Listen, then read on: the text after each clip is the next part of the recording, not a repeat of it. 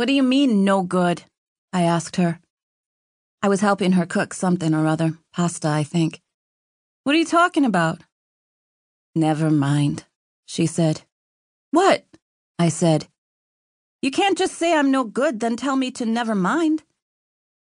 She sighed, and yes, she'd definitely done that to me before, that sighing. She'd sometimes just look over at me from wherever it was, sometimes even across a big room like our living room, and sigh. It was annoying, but nothing I wasn't used to. It wasn't easy, I admit, but by then, at 19, I'd gotten my shit together, working those jobs, helping around the house, babysitting Ricky, hanging out with Corky less and less. I'm just tired, I guess, she said. She was stirring something that didn't need stirring. She was doing something to do something. Is it the rent thing? I asked. 'Cause I'll pay. You just tell me how much. I'll pay. It's not that. Well? It's just what? Never mind. No, please, Alyssa, never mind.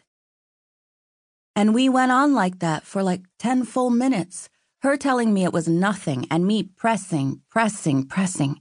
Her trying to talk about the food and me telling her to stop avoiding the issue.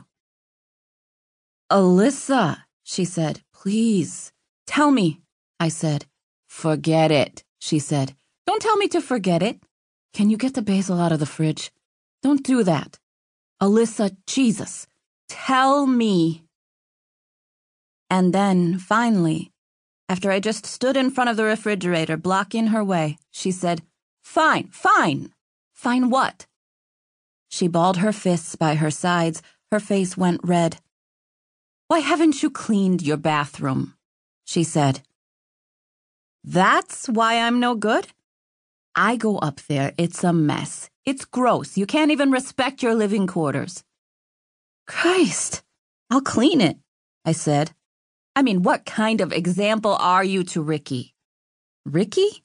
He doesn't need an example. What you are is trouble, she said. You're trouble for him, and I'm worried. Him growing up, seeing how you do things. How I clean my bathroom? I'm worried about that. What kind of model his big sister has been. I worry all the time. You're serious? I'm busting my ass. Couldn't even graduate high school. She shook her head and stirred. I'll clean my damn bathroom, I said. She didn't say anything more, just turned back to her pot and kept stirring, and I knew then that I had to leave. That her silence meant get the hell out of my house, and the more I thought about it, the more it seemed feasible. Like, yeah, I probably wasn't the best influence, but I wasn't the worst either. I was a unique individual, and unique individuals did things their own way, right? Like, what's that saying? Beating your own drum? Anyway, when my mom told me I was no good, I realized that it was a perfect opportunity to just start over, do things my own way, to ignore my mom and, maybe to a lesser extent, my kid brother.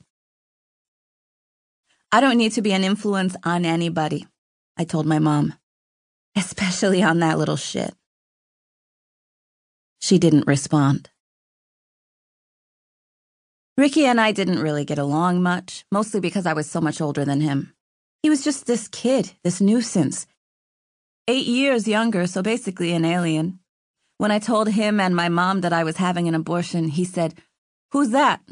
And I cracked up because my mom was so grave and serious, and here's this kid who knows nothing about what's happening asking who abortion is. No, I'm having an abortion, I said. It's when you get And my mom stopped me right there, as she should have, because 8-year-old kids don't need to know about that kind of thing.